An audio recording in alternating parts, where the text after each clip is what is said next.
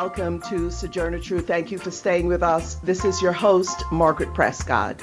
We are done with Fund Drive and want to thank all of you who called and pledged your support for this station and this show. And so we begin our coverage of COP26, the United Nations Framework Convention on Climate Change, being held in Glasgow, Scotland. It's kicked off on October 31st and will run through November 12th. In addition to heads of states that attended, including President Joe Biden, tens of thousands of protesters hit the streets of Glasgow amid a very heavy police presence to protest government inaction at the growing climate catastrophe. Notably missing from Glasgow were China's President Xi and Vladimir Putin of Russia. This, as the World Health Organization says that climate change is the greatest threat to global health in the 21st century. 2021 was the hottest year on record, according to NASA, and each year, according to the United Nations, 75 billion tons of fertile soil is lost due to land degradation. And as climate change grows, the numbers of wildfires has increased and more than 166,000 people have died just due to increasing heat. And many more become climate refugees as a result of climate degradation, and many more still die as a result of pollution, also brought on by drought and increased flooding, which result from soil degradation. And while countries of the global north are responsible overwhelmingly for the climate crisis, it is the global south, the so-named third world, as well as indigenous black and brown communities in the global north, referred to as frontline communities, that are now paying the highest price, the first to feel the devastating impacts of climate change. This includes small island nations, some of whom are sinking. Others will be overwhelmed with the ocean as sea levels rise. Here I'd like to play a part of a speech given for COP26, given by Simon Kofi, the foreign minister of Tuvalu. Tuvalu is located in the Pacific Ocean. The foreign minister gave his speech fully suited, knee-deep in seawater. Let's go to that clip now. We are living the realities of climate change, sea level rise, as you stand watching me today at COP26. We cannot wait for speeches when the sea is rising around us all the time. Climate mobility must come to the forefront. We must take bold, alternative action today to secure tomorrow. Whaftailasi, Tuvalu mo te atua.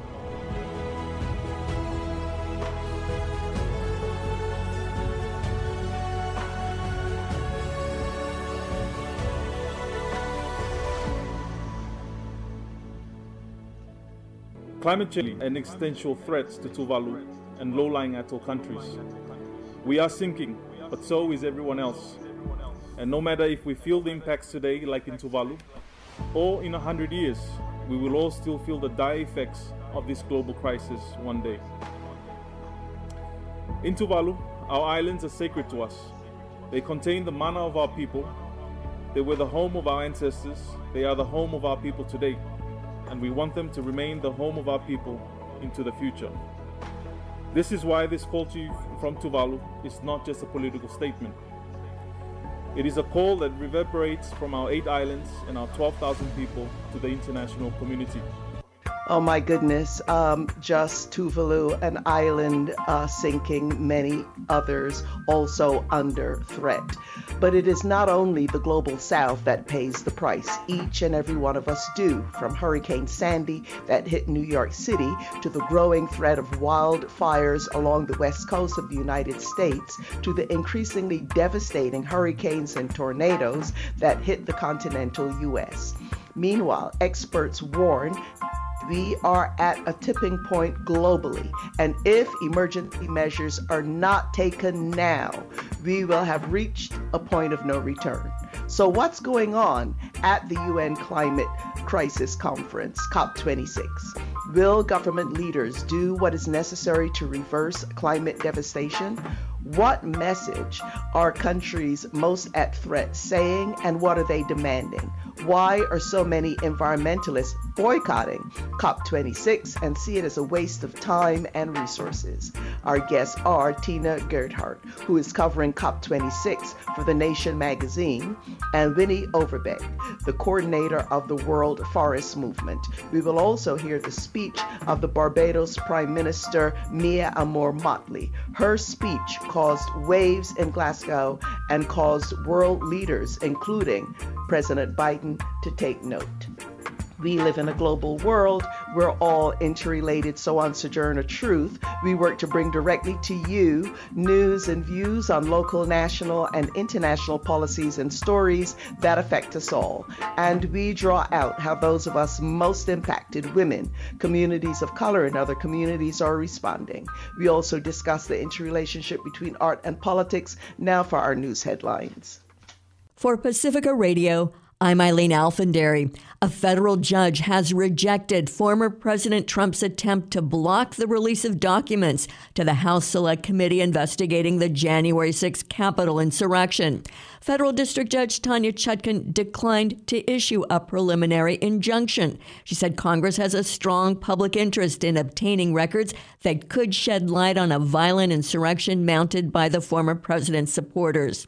Barring a court order, the National Archives plans to turn over Trump's records to the committee by Friday. Trump's lawyers swiftly appealed the ruling. The case is likely to eventually reach the U.S. Supreme Court. In her ruling, Chutkan noted that President Biden had the authority to release the documents. She rejected what she said was Trump's claim that executive privilege exists in perpetuity. Presidents are not kings, and the plaintiff is not president, Chutkan ruled. The committee has interviewed more than 150 witnesses and issued more than 30 subpoenas, including 10 more announced yesterday. Former Press Secretary Kayleigh McEnany and former top advisor Stephen Miller are among those receiving the latest subpoenas. Democrat Zoe Lofgren serves on the Select Committee. She reminded MSNBC the committee needs to find out who funded and planned the attack, and said more subpoenas are yet to come. We think that we'll learn things from these individuals. And what we've found is that, as we get more information, it leads us to other information. Quite a few individuals have come forward voluntarily to provide information. Some people are asking for subpoenas, so there'll be more of those in days and weeks ahead. Prices for U.S. consumers jumped 6.2% in October compared with a year earlier.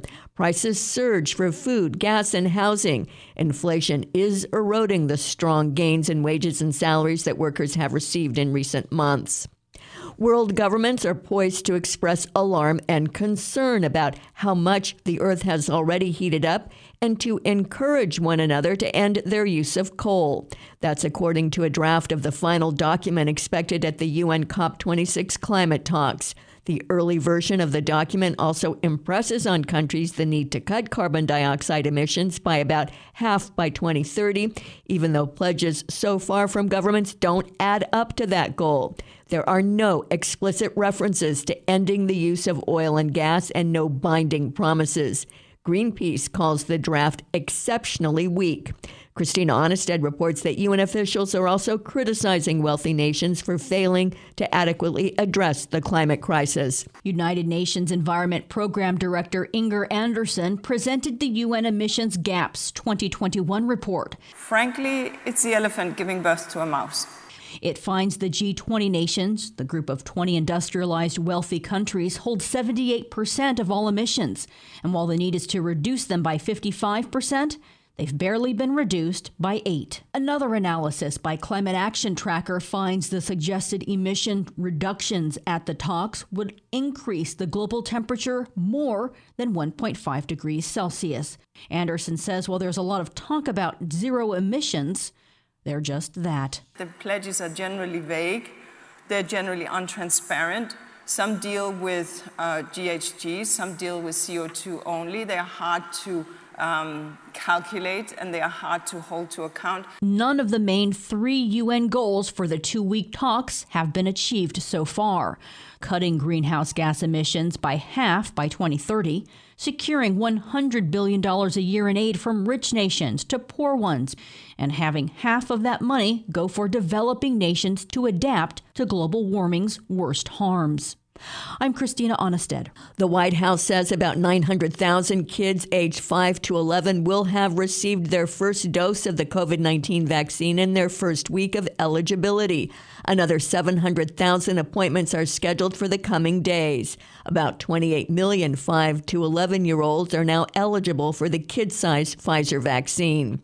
Separately, Pfizer is asking U.S. regulators to allow boosters of its vaccine for anyone 18 or older.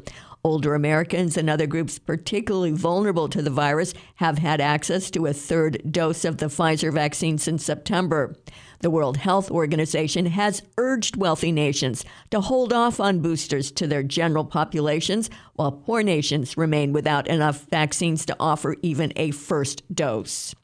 The defense in the murder trial of Kyle Rittenhouse will continue its case today after prosecutors wrapped up yesterday. The then 17-year-old shot 3 people, killing 2 of them on a night of protest and property damage in Kenosha after a police officer shot Jacob Blake in the back 7 times, permanently injuring him. His attorneys claim Rittenhouse acted in self-defense. Prosecutors say he was the aggressor. And this is Margaret Prescott, host of Sojourner Truth. We begin our coverage of COP26 now that our fund drive is over.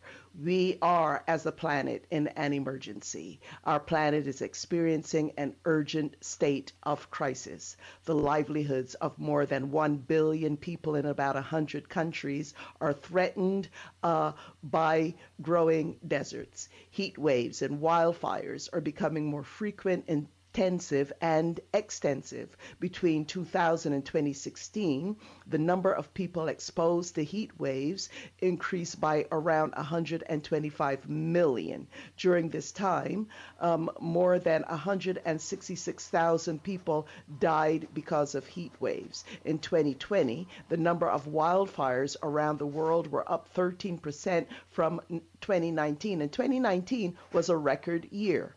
The World Wildlife Fund estimates that at least 75% of all wildfires are caused by human activity. Increased warming in the Arctic and Antarctica has also contributed to melting permafrost, glacial retreat, and sea ice loss. Our planet is losing Arctic sea ice at a rate of almost 13% per decade. And over the last 30 years, the oldest and thickest ice in the Arctic has melted by a whopping 95%. Observations from 11 satellite missions monitoring Antarctic ice sheets have revealed that the region is losing ice 6 times faster than it was in the 1990s. The melting of ice sheets and glaciers has changed the weight distribution of the planet, so much so that the North and South poles themselves have shifted. Higher temperatures are also creating more intense storms and other extreme weather events in delicate environments such as coral reefs, mountains, and forests. Many species are forced to relocate or become extinct as their environment changes. Climate devastation is also threatening humans with food and water scarcity, increased flooding, extreme heat, disease, and poverty. It is also contributing to global migration. Afro-Indigenous peoples and the global South nations have not only been bearing the brunt of environmental devastation, they have also been leading the movement against it since time immemorial. These are indigenous peoples in the Americas, but also from around the world. While the greatest polluters are the large and industrialized nations, those who pay the highest price for climate devastation are often the small nations who pollute the least. These include island nations in the Caribbean Sea as well as in the Indian and Pacific Oceans, where sea levels continue to rise. On the continents, Afro-Indigenous people are also bearing the brunt of climate devastation, with their lands and forests facing incessant destruction. And this is true for all indigenous people, not only those who are Afro-descended, but they're also on the front lines of the movement against economic and political policies that are destroying our planet. And indigenous peoples were the first historically to recognize the rights of Mother Earth. Now, this conference that's going on right now in Glasgow is the 26th conference to the United Nations Framework Convention on Climate Change and the third meeting of the parties to the Paris Climate Accords. The heads of state of China, Russia, well, actually, China and Russia, they were not present. Also, the heads of state of South Africa, Iran, Mexico, Brazil, and Turkey also were not in attendance.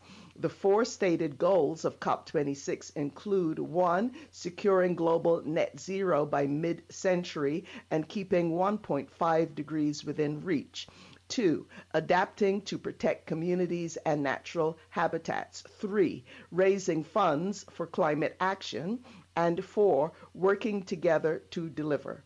Organizers of COP26 tout it as a chance to unite the world to tackle human-induced climate change. But however, environmentalists are saying not so fast. Many protesters and critics of the conference say these goals don't go far enough. They point out that the conference is being dictated by the very same governments and corporations that are largely responsible for environmental devastation to begin with. Furthermore, many of the solutions that are being flouted still operate within the capitalist free market system, which many say is antithetical to the environment as to life itself. Glasgow has witnessed numerous well-attended environmental protests since the start of COP26. On Friday, November 6, environmental activist Greta Thunberg led a Fridays for Future protest in which thousands of people, mainly youth and school children, attended. Attendees called for more immediate and far-reaching action on climate change. And on Sunday, November 7th, the Global Day Action for Climate Justice, over 100,000 people took part in a march. Also, over 100 marches took place elsewhere in the UK, with a total of 300 protests across 100 countries across the world. And prior to COP26, hundreds of people took part in a week of protests at the White House from October 11th to 15th to pressure President Joe Biden to declare a climate emergency and to end all new fossil fuel projects. Composed of hundreds of indigenous, Black, environmental, climate justice, youth, and social justice organizations, the Build Back Fossil Free Coalition launched the People versus Fossil Fuels, Biden's test week of action in advance leading up to the COP26 climate summit in Glasgow. Now, close to 300 people were arrested doing civil disobedience at those demonstrations. Now, to just kick off our coverage here, we are actually going to play for you a speech given by the Prime Minister of Barbados, Mia Amor Motley. It has caused quite a stir across the world, actually, and has caused the leaders of major nations to take note. A lot of time of these conferences, when a small island leader speaks, the room basically empties out of major leaders. But sitting riveted to what Prime Minister Motley had to say was President Biden, Boris Johnson of the UK, and world leaders from around the world. And clearly there was a lot of emotion as people felt that she spoke not only for the island of Barbados, but for countries in the global south under threat by climate generally. Let's go to hear Prime Minister Mia Amor Motley of Barbados. The pandemic has taught us that national solutions to global problems do not work. We come to Glasgow with global ambition to save our people and to save our planet. But we now find three gaps: on mitigation, climate pledges or NDCs.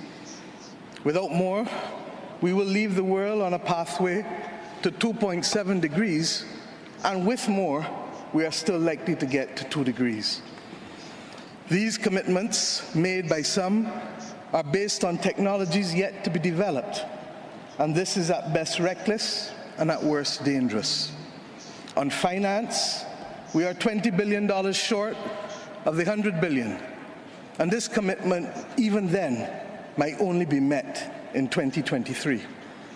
On adaptation finance remains only at 25%, not the 50-50 split that was promised nor needed given the warming that is already taking place on this earth. Climate finance to frontline small island developing states declined by 25% in 2019. Failure to provide the critical finance and that of loss and damage is measured, my friends, in lives and livelihoods in our communities. This is immoral and it is unjust. If Glasgow is to deliver on the promises of Paris, it must close these 3 gaps. So I ask to you, what must we say to our people living on the front line in the Caribbean, in Africa, in Latin America, in the Pacific, when both ambition and regrettably some of the needed faces at Glasgow are not present? What excuse should we give for the failure? In the words of that Caribbean icon, Eddie Grant, will they mourn us on the front line? When will we, as world leaders across the world, address the pressing issues that are truly causing our people angst and worry, whether it is climate or whether it is vaccines? Simply put, when will leaders lead? Our people are watching, and our people are taking note. And are we really going to leave Scotland without the resolve and the ambition that is sorely needed to save lives and to save our planet? How many more voices and how many more pictures of people must we see on these screens without being able to move? Or are we so blinded and hardened that we can no longer appreciate the cries of humanity? I have been saying to Barbadians for many years that many hands make light work. Today, we need the correct mix of voices, ambition, and action. Do some leaders in this world believe that they can survive and thrive on their own? Have they not learned from the pandemic? Can there be peace and prosperity if 1/3 of the world literally prospers and the other 2/3 of the world live under siege and face calamitous threats to our well-being? What the world needs now, my friends, is that which is within the ambit of less than 200 persons who are willing and prepared to lead. Leaders must not fail those who elect them to lead. And I say to you, there is a sword that can cut down this Gordian knot, and it has been wielded before. The central banks of the wealthiest countries engaged in $25 trillion of quantitative easing in the last 13 years. 25 trillion. Of that, 9 trillion was in the last 18 months to fight the pandemic. Had we used that 25 trillion to purchase bonds, to finance the energy transition, or the transition of how we eat, or how we move ourselves in transport, we would now today be reaching that 1.5 degrees limit that is so vital to us.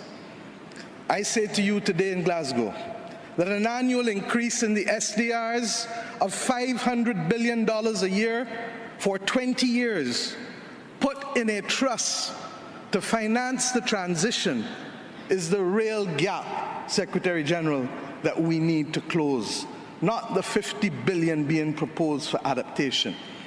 And if 500 billion sounds big to you, guess what? It is just 2% of the 25 trillion. This is the sword we need to wield.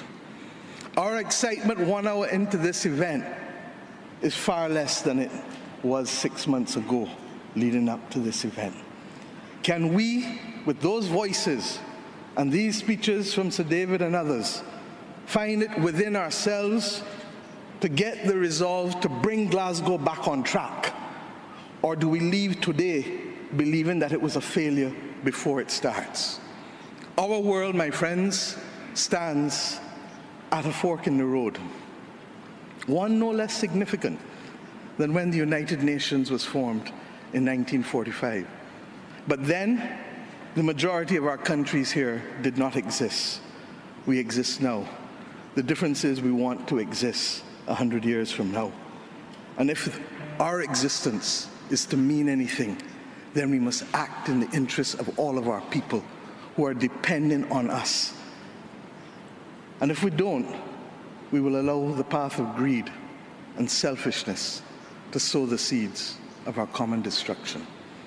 The leaders of today, not 2030, not 2050, must make this choice.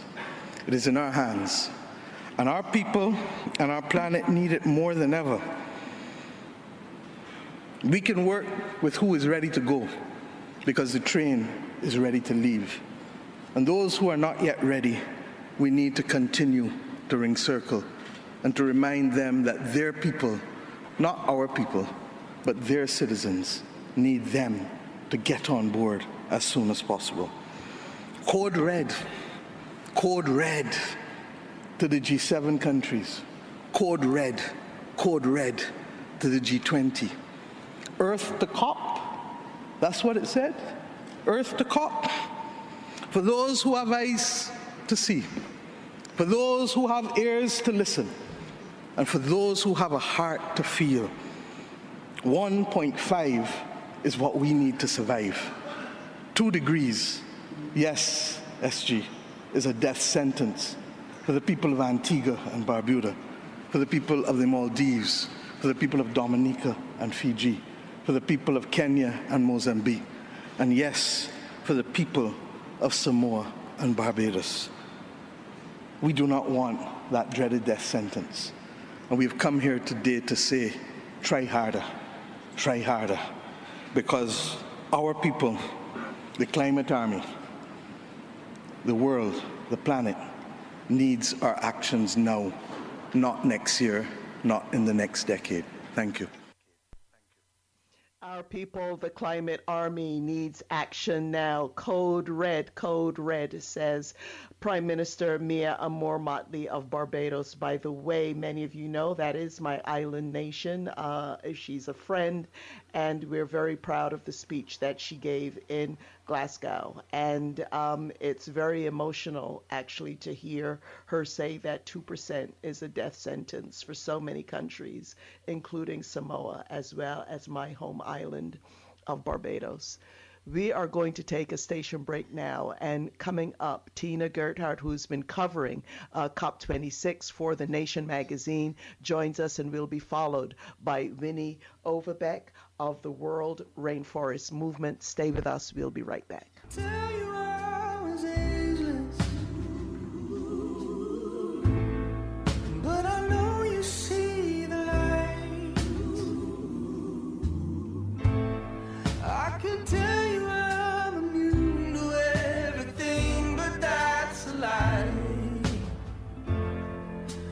Dust don't turn to flowers, skies don't disappear, but I've seen truth turn to power.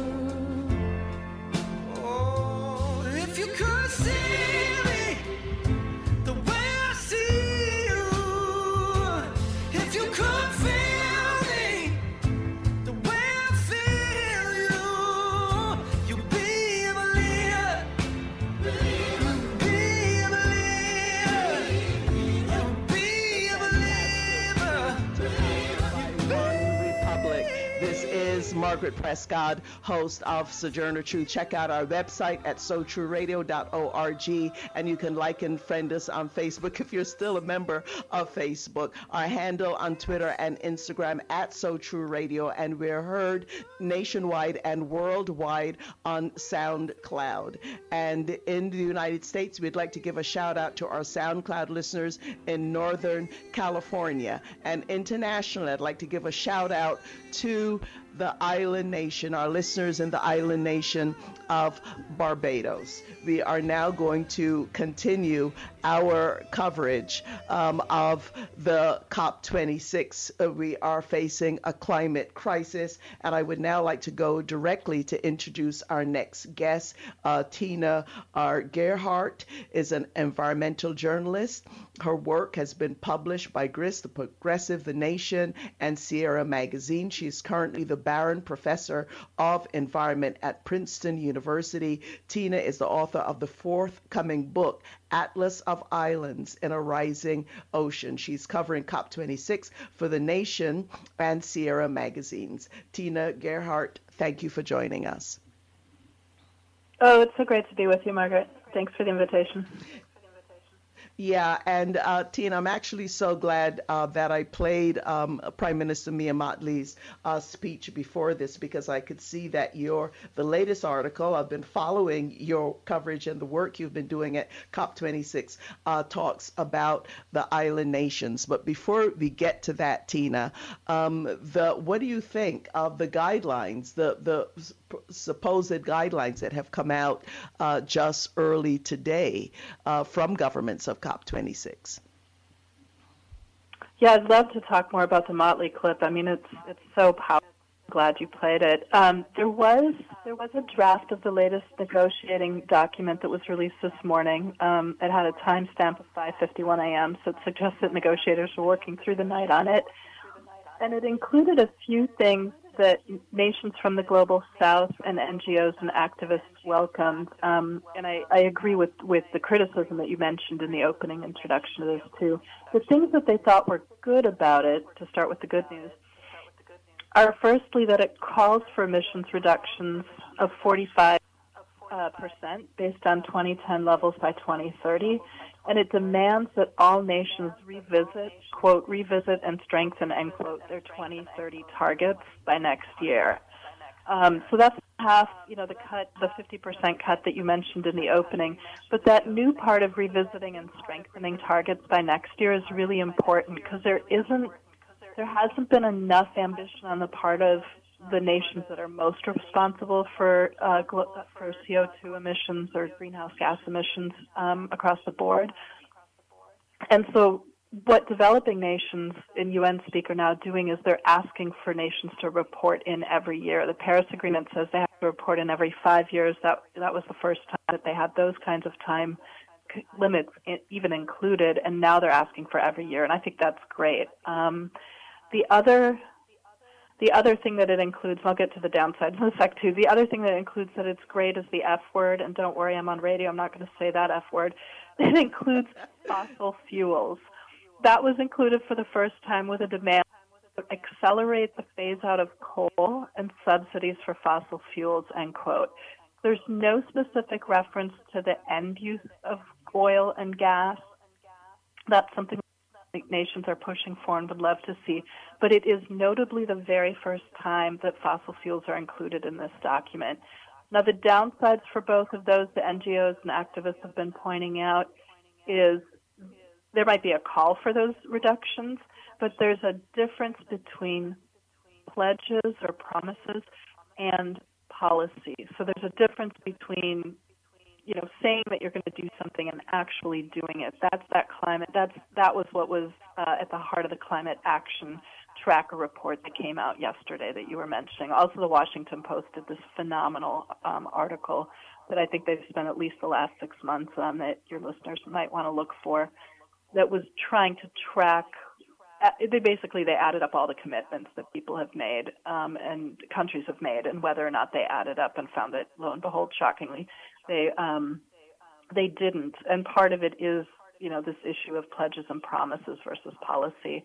The other thing that NGOs criticized in terms of it's great that fossil fuels are being mentioned in there, but like I said, there's no specific end date. And there are countries that are really starting to push for this. Colombia and Denmark, I believe, off the top of my head, are two nations that are trying to set up a group to really agitate for a specific end date for the use of fossil fuels, which obviously would be huge. And it's unclear, your listeners should know, it's unclear whether this language that we're discussing right now that's in the draft, whether that's going to be included at the end of the day. Right. Well, so we have a long way to go, Tina.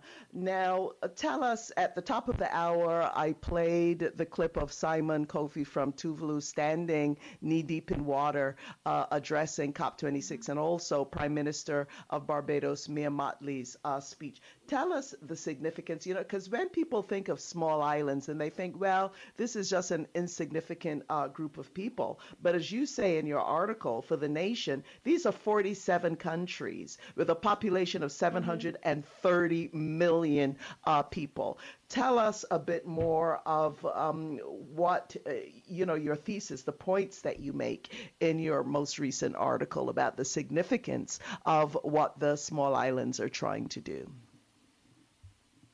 I mean, the small island states, in terms of what Mia Mottley from the clip that you mentioned, it's in what she said, in the words of Caribbean icon Eddie Grant, will they mourn us on the front line, right, end quote, is what she said.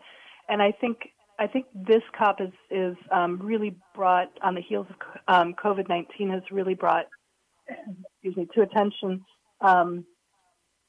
the vaccine apartheid that exists, and how in some ways that's very similar in terms of the climate crisis and who is and is not getting funding.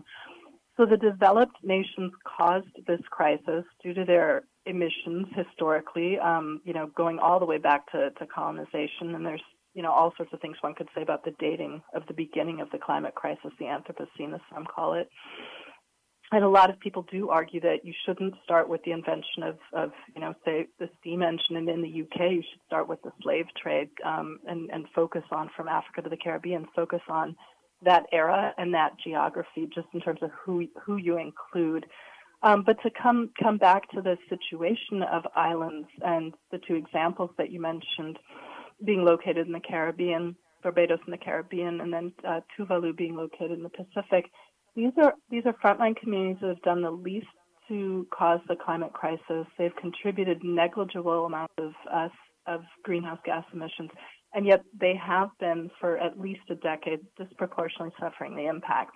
And one of their key focuses, and that's what I wrote about in the article that I published with The Nation yesterday that you're mentioning, which really focuses on islands, developing nations in general, including island nations, are demanding four things with regard to funding: that developed nations pay up right away on this $1 billion per year that was promised to them in 2009, that was supposed to start in 2020, that hasn't all been paid, and it's supposed to go through 2025.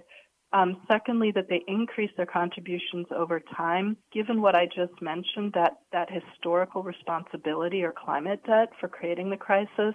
You could also refer to this as climate reparations, and also because climate change impacts are intensifying. And then thirdly, that these monies be outright and not debt-creating loans. That's been a huge problem, is that some of these monies come in the form of loans. And we're talking about like 10 to 20 to 30% of nations' GDP going towards addressing climate change impacts. So it's their money. And some of these nations are faced with the decision of, wait, okay, I have a limited amount of funds here. Do I use it to address the impacts of the hurricane that came through last week, or do I use that money to pay off the debt that I owe to, be it the IMF or the World Bank, et cetera? And then fourthly, they're demanding that developed nations, because of what I just mentioned, be freed of debts to developed nations or these entities, so that they don't have to consider whether or not, they're going to use the money for this or for that. So I think that's really important. We're talking some of these nations are only, like the Marshall Islands is in the Pacific, it's only 6.5 feet above sea level. It's an atoll, it's entirely flat, and when there's a hurricane that comes through, or just the floods that come with the high tides, they have buildings that are inundated and uninhabitable. Their soil gets salinized, so salt water gets into their soil. And then the plants can't grow. The salt water also gets into their wells. They don't have a source of fresh water drinking water, so they rely on wells. And when the salt water gets into those wells, they don't have a source of drinking water. And then they're confronted with a double whammy of too much salt water, not enough fresh water, because they have droughts often. So these are some of the things these nations are already dealing with. And when Mia Mottley called for more funding on adaptation, that might be UN language. It's like, what does that even mean? Adaptation is when you have to pay for things to address the effects of the climate crisis. So that would be like managed retreat, moving people or infrastructure inland. And right now that's not getting enough money. What's getting more money is the thing she mentioned called mitigation.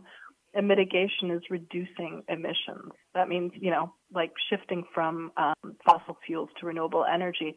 That's really important, but these island nations are not contributing that much in greenhouse gas emissions. So like for them to get renewables is excellent, but what matters more is the fact that they already are feeling these impacts. So that's where they need the money. And the money, unfortunately, is going more now to these, mitigation efforts rather than adaptation. Right, and in your article, you quote the Minister of Climate from Grenada, another Caribbean frontline island, of saying mitigation is a marathon and adaptation is a sprint.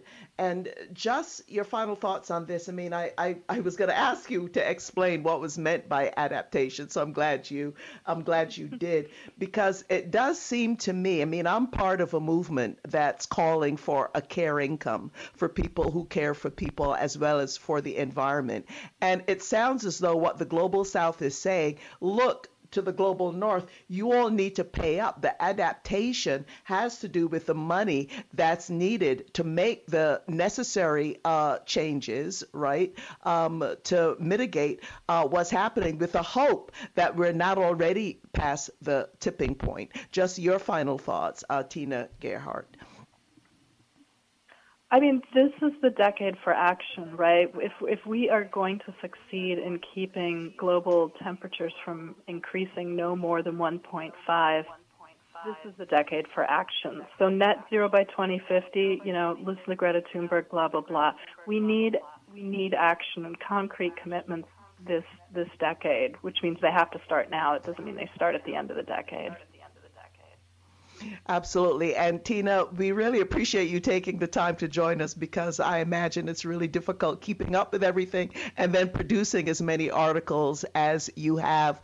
We're going to try to call on you again. We're not sure we'll have some success, but we're glad to have you today, and we hope that you'll be back to fill us in a bit more about what is happening. Tina Gerhardt, thank you so much for your work, and thank you for joining us. Such a pleasure. Thank you. All righty. And this is Margaret Prescott, host of Sojourner Truth. And before we welcome our next guest, Winnie Overbeck, coordinator of the World Forest Movement, let us hear what now 18-year-old Greta Thunberg had to say, her famous blah, blah, blah speech about criticizing what world leaders are not doing.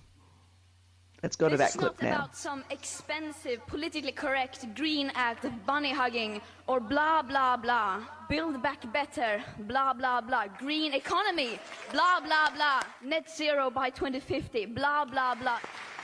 Net zero by 2050, blah, blah, blah. Net zero, blah, blah, blah. Climate neutral, blah, blah, blah.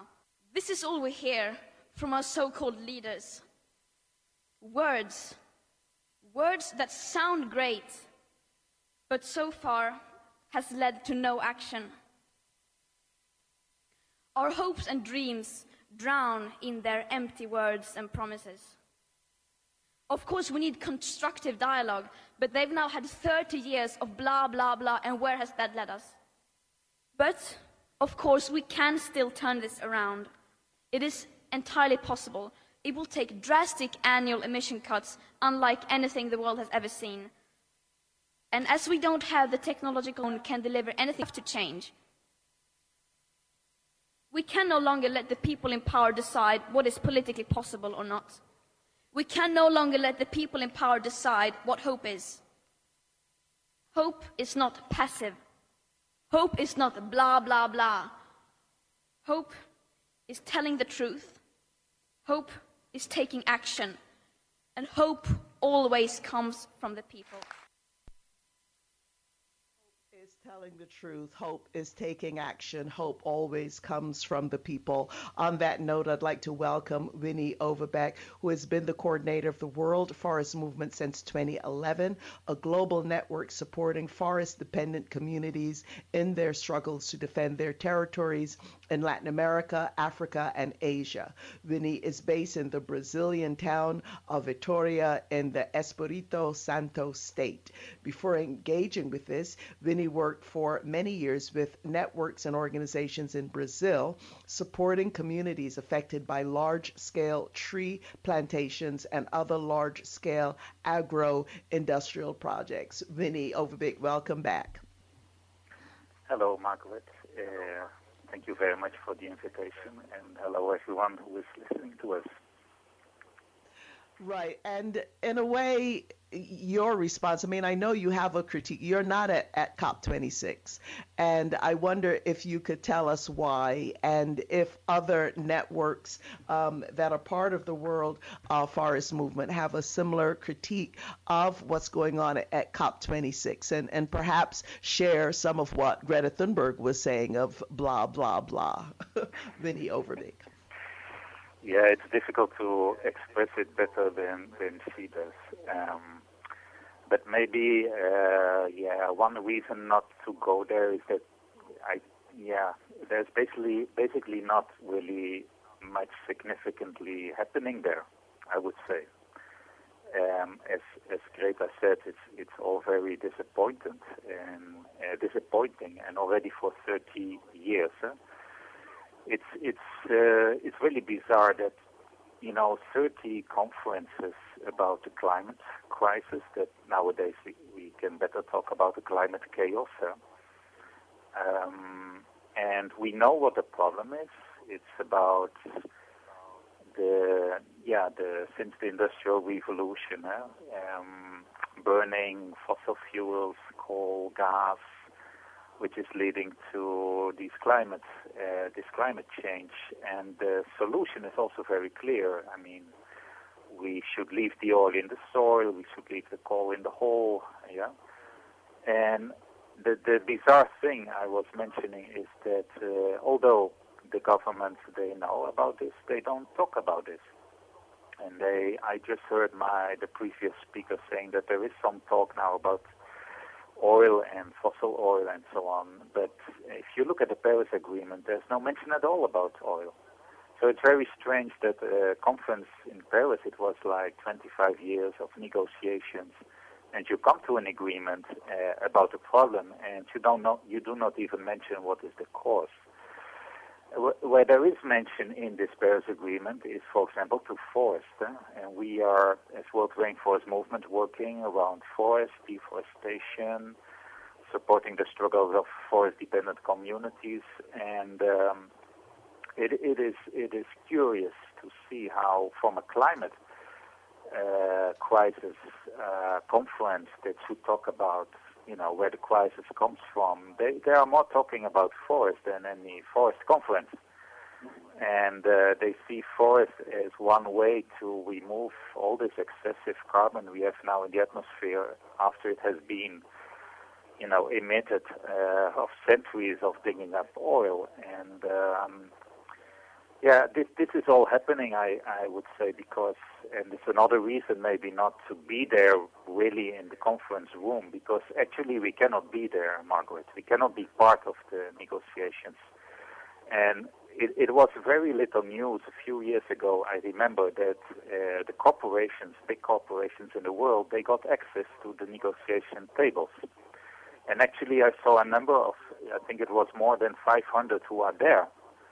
Yeah, and at the same time, also because of the COVID-19 crisis, a friend of mine sent a message that, according to his estimate from an organization in South Africa, there's probably only 1/3 of civil society organizations in Glasgow. Then that normally are participating in these climate conferences because they don't have. There is a sort of, also this friend of South Africa said it like this, a sort of vaccination apartheid, because you cannot easily get into the UK if you come from Africa, where although the countries of the North, the global North, promised to help the countries in Africa to vaccinate population, it hasn't happened yet. So they couldn't go to the conference. But even if they would get to Glasgow, they couldn't enter into the negotiation rooms. And who is there are the governments and the corporations. And they have the power to influence the negotiations. And that scenario is the scenario we have to deal with now. So that to comment a bit why we are not there. It doesn't mean, Margaret, that we are not following what comes out of it, and because that has a lot of consequences, of course, for the people on the ground. Both those who are facing the impacts of climate crisis, and also those who are. So I mean those who have to adapt to all these changes, but there are also those who are being affected by what comes out of Glasgow in the sense of the false solutions that they design, like the carbon markets, like the reforestation they are talking about, the planting of trees, and those communities, that the lands that these communities have are targeted for these kind of projects. So that we are trying to closely follow. Right. I mean, you're absolutely right with everything you're saying, actually, Winnie. And recently, I was involved in some support work for the Apache Stronghold here in the U.S., where their most sacred site has been given over by the administration to one of the world's largest copper mining companies. And with all of the move to the green economy and the so-named green economy and electric cars, etc., even solar batteries, what a lot of people are not thinking about are what are the impacts of that this mining will have on places like the Apache Stronghold, but also indigenous communities on all of the continents. I mean, the work that you all are doing, and not only in Latin America, but Africa and also Asia. So I wanted you to comment on that on the one hand, but on the other hand, the impacts of all of this of people who live in the forest, who traditionally have lived in the forest. Winnie Overbeek. Yeah, it's. I think another bizarre aspect of these conferences is how they frame the problem. And the problem is basically what they say is we have a problem of too much carbon in the atmosphere. Yeah, and that too much carbon and other greenhouse gases, it's raising our temperature, and it will have a lot of impact. So the solution is to get this carbon out of the atmosphere. And I think that is it means that you are focused on a very technical issue. You are focused on a number of calculations that need to be done.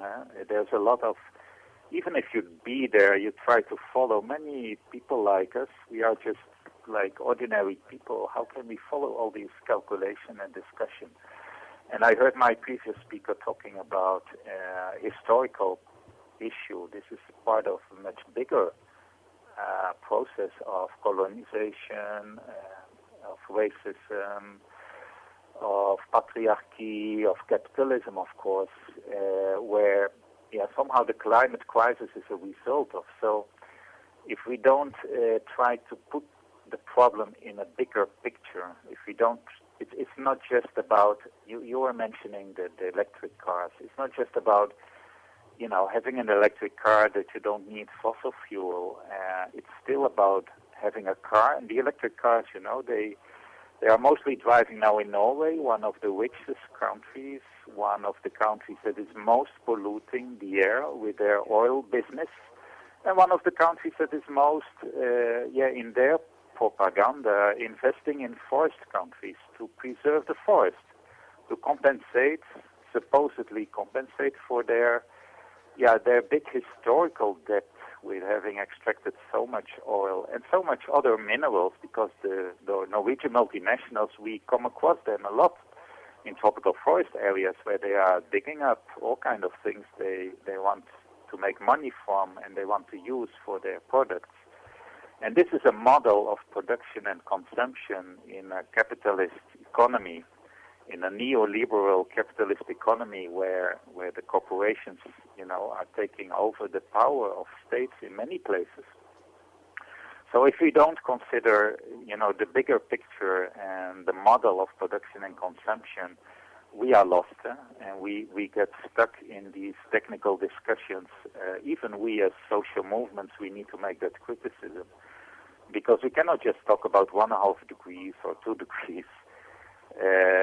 Although this has a lot of ink about capitalism, we have to talk about social injustice, we have to talk about a historical process that is not the past. And these people in the conference, they love to talk about 2050. Their targets for zero net emissions, like Rita said, in 2050, but they don't look back where this whole problem came from and how we can start to solve these problems. And these are fundamental issues, I know, that are not easy. I don't have easy responses. I only know that the electric car where everyone now is pushing for is not a solution. It will lead us to further problems. We have made several analyses what is needed from tropical forests, for example, to make these electric cars.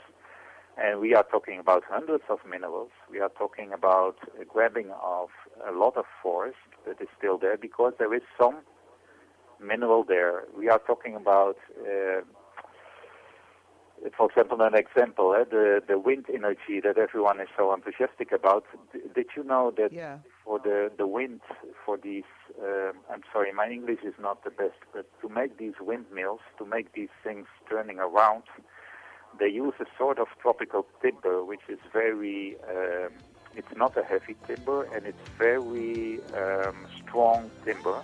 It's called balsa. It comes from Ecuador, and it has become the main timber export product to China now, because China is producing these windmills. And it's a big problem in Ecuador, Many communities there are being devastated because of timber extraction. Are being impacted. Absolutely. Winnie, I'm hearing the music. That means that we are out of time. But you know what that also means, Winnie, is you're going to have to come back and explain to us a bit more about all of this, because what you're saying really so vital that we all have to consider, because there is a climate, a catastrophe happening. Winnie Overbeek, thank you so very much for joining us, and we hope to speak with you again soon. Okay. All righty. Okay. We're out of time. Today's show produced by me, that's Margaret Prescott. I'd like to thank the Sojourner Truth team, including assistant producer Romero Funes and today's audio engineer. If you'd like a copy of today's show, you can contact the Pacifica Radio Archives at 1-800-735-0230 or go online to pacificaradioarchives.org. And remember to visit our website, SoTrueRadio.org, and follow us on Facebook, Twitter, and Instagram at SoTrueRadio. Thank you for listening. This is your host, Margaret Prescott.